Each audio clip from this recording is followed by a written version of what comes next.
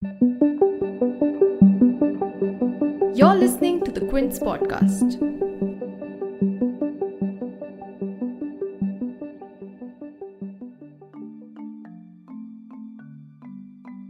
Less than a year after the centre said that there was no data on love jihad, Madhya Pradesh Home Minister Narottam Mishra announced that the state government is considering tabling a legislation against love jihad in the next assembly session, which will provide for a 5-year rigorous imprisonment. Barely one day after Mishra's announcement, Haryana Home Minister Anil Vij also followed suit and said that a committee will be set up in the state to draft a strict law against love jihad. And with these announcements coming one after the other, love jihad, which has so far only been a conspiracy theory, may soon be formalized with legal provisions in these states. But Haryana and Madhya Pradesh aren't the only states that are mulling over enacting this controversial law. Other states like Karnataka and Uttar Pradesh have also recently spoken about introducing laws against love jihad. But what does enacting a law on love jihad entail for interfaith couples? If the constitution grants the freedom to profess, practice and propagate religion and to marry a person of one's choice, can states enact a law against love jihad? Does such a law undermine women's choices and religious liberties? In this episode, we spoke to Madhu Mehra, a lawyer and feminist activist and a founding member of Law in Development, which is a legal resource group on women's rights, and the Quince legal editor Vakasha Sachdev. You're tuned in to The Big Story, the podcast where we dissect the headline-making news for you. And I'm your host, Shaulpuri. The term love jihad has been coined and frequently used by Hindu fringe extremist groups, and the whole rhetoric of love jihad comes from an unproven allegation of scheming by Muslim men to convert Hindu girls through marriages.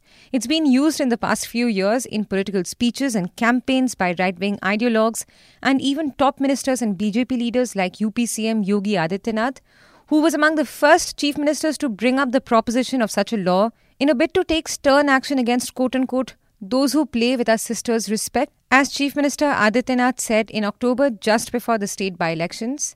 In the same month, we also witnessed a social media storm about a jewellery ad made by Tanishq, whose message of religious unity in an interfaith marriage got twisted into accusations of love jihad. But despite such an enthusiasm from lawmakers, certain BJP state governments and even social media trolls to put to task those guilty of love jihad, the BJP-led central government itself has not only disowned the term in the parliament but also said that there's no basis for it in reality. In February 2020, Minister of State in the Ministry of Home Affairs, G. Kishan Reddy, had said in the parliament that there was nothing defined as love jihad under the current laws in the country and that Article 25 of the Constitution provides for the freedom to profess, practice and propagate religion subject to public order. He also said that no case of any love jihad had been reported by any central agency either. And there have been several investigations since the late 2000s to look into attempted forced conversions in marriages. In 2009, for instance, when the Karnataka CID started probing into this matter, prompted by a High Court order on a marriage between a Muslim man and a non-Muslim woman, the CID eventually said that there was no organized attempt by any group to quote-unquote entice girls or women belonging to Hindu or Christian religions to marry Muslim boys with the aim of converting them to Islam. In Uttar Pradesh as well, several cases of love jihad had to be dismissed as there was no evidence to support it. In fact, even as NCW chief, Rekha Sharma met with the Maharashtra governor, Bhagat Singh Koshyari, to discuss love jihad. In response to an RTI query, NCW said that it doesn't have any data on love jihad. So then who is this law meant for? Who does it target and who does it benefit? Unfortunately, even without any legal backing or any evidence to support this conspiracy theory, the love jihad accusation has often been used to harass interfaith couples and vitiate interfaith marriages, specifically between Hindu and Muslim couples. If you remember the Hadia case from Kerala that became a political issue in 2017, the matter even got dragged to the Supreme Court. All because Hadia, formerly known as Akhila Ashokan, had converted to Islam to marry a Muslim man, only to have her parents accused that this was a case of forceful conversion or love jihad. While the case was being heard in the court, Hadia's father had alleged that Muslim organizations were planning to take his daughter to induct her within the Islamic State.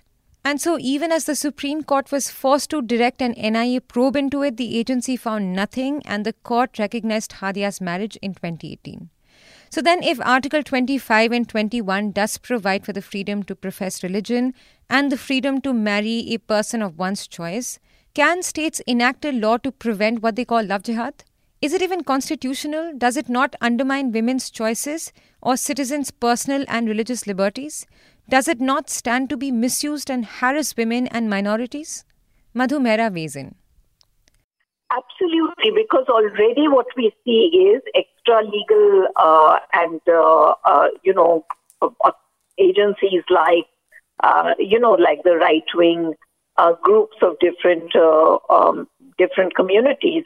They are very vigilant about who's proposing to get married, and then they hound these couples, even where families are willing to, and there have been enough news reports on that, even where both the girl and the boy's families have blessed the marriage and are willing and are, wanting to organize the marriage under Special Marriage Act. There is this pressure from the community, and the pressure turns into threats and can be violent. So now with this whole proposal that there will be a law on love jihad means that instead of these extra legal bodies or agencies playing that role, the state itself will play that role. Where the state will now sort of interrogate whether you have coerced people, or whether you have sort of converted willingly, and one wonders who are we trying to who is the beneficiary of this proposed law. Because really, if they are concerned about women, then there are many other matrimonial issues that have been crying for attention for a long time.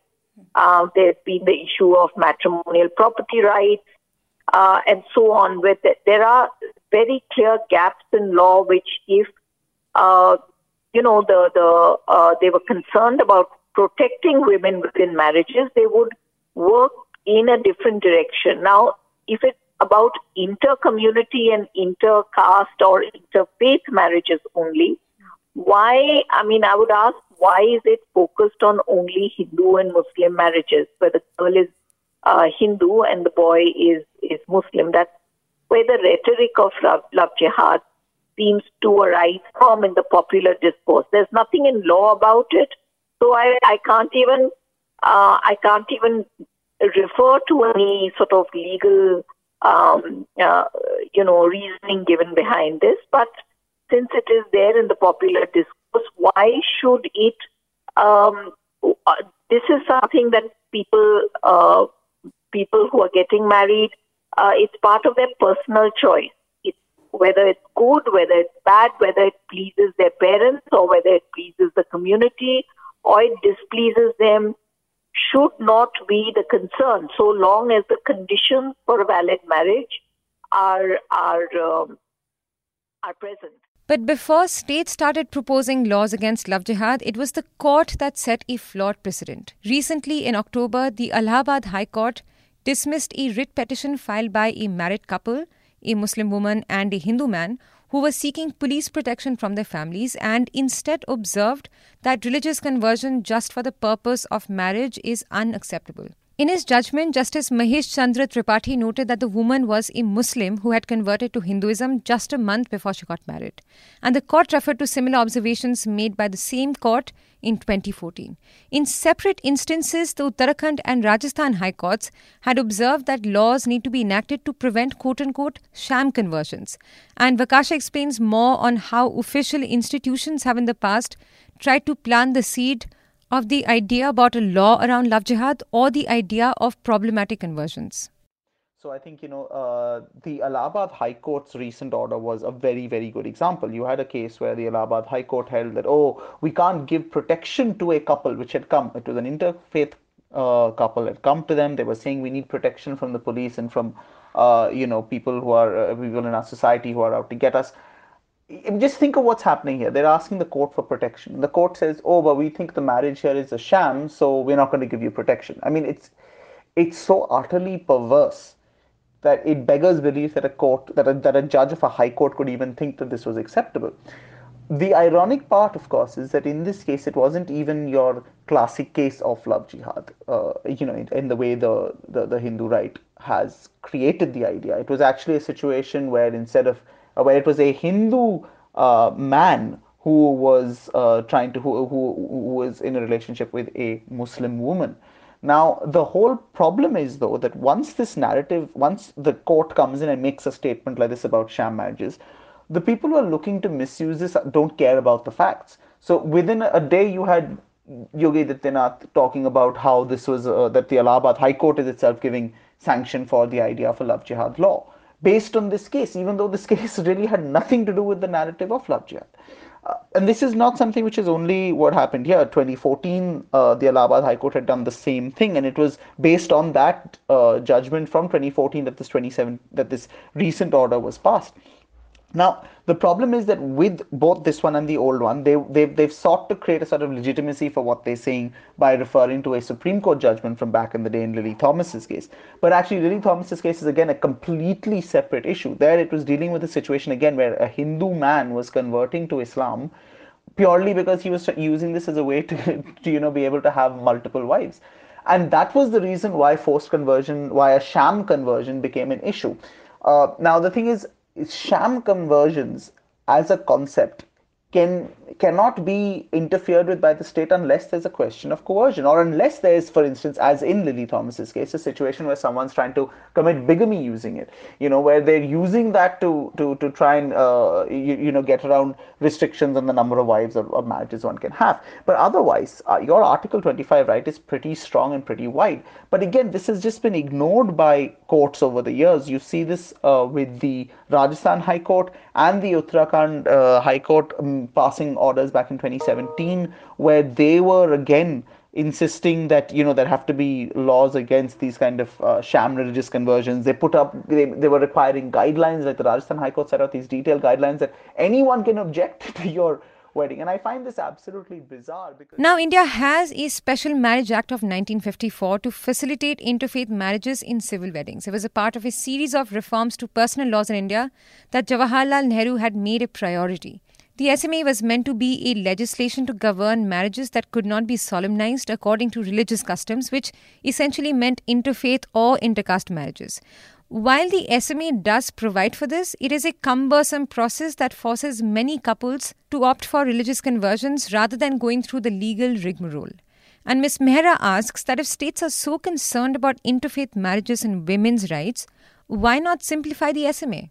And the point is, if the state were concerned about patriarchy, surely there's not the impulse. The impulse is on a very limited point of Hindu girls converting on marrying a Muslim man, and I think there's a problem here. But you see, people choose to convert for various reasons, and they choose to marry for various reasons. These are personal decisions. You may not like it, but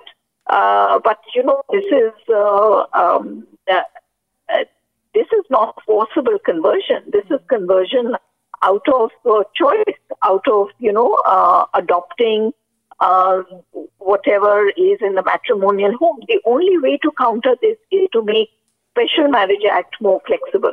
And we know so many people who opt for religious-based marriages only because Special Marriage Act is not accessible to a lot of people. Right. The fact that you have to put that 1 month's notice and you have to be in that city, those are big impediments.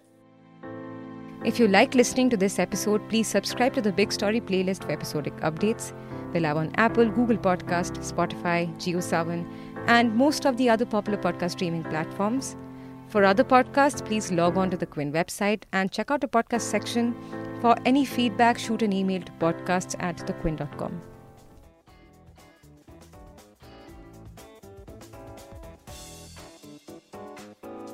Thanks for listening. Log on to the Quint's website and check out our other podcasts.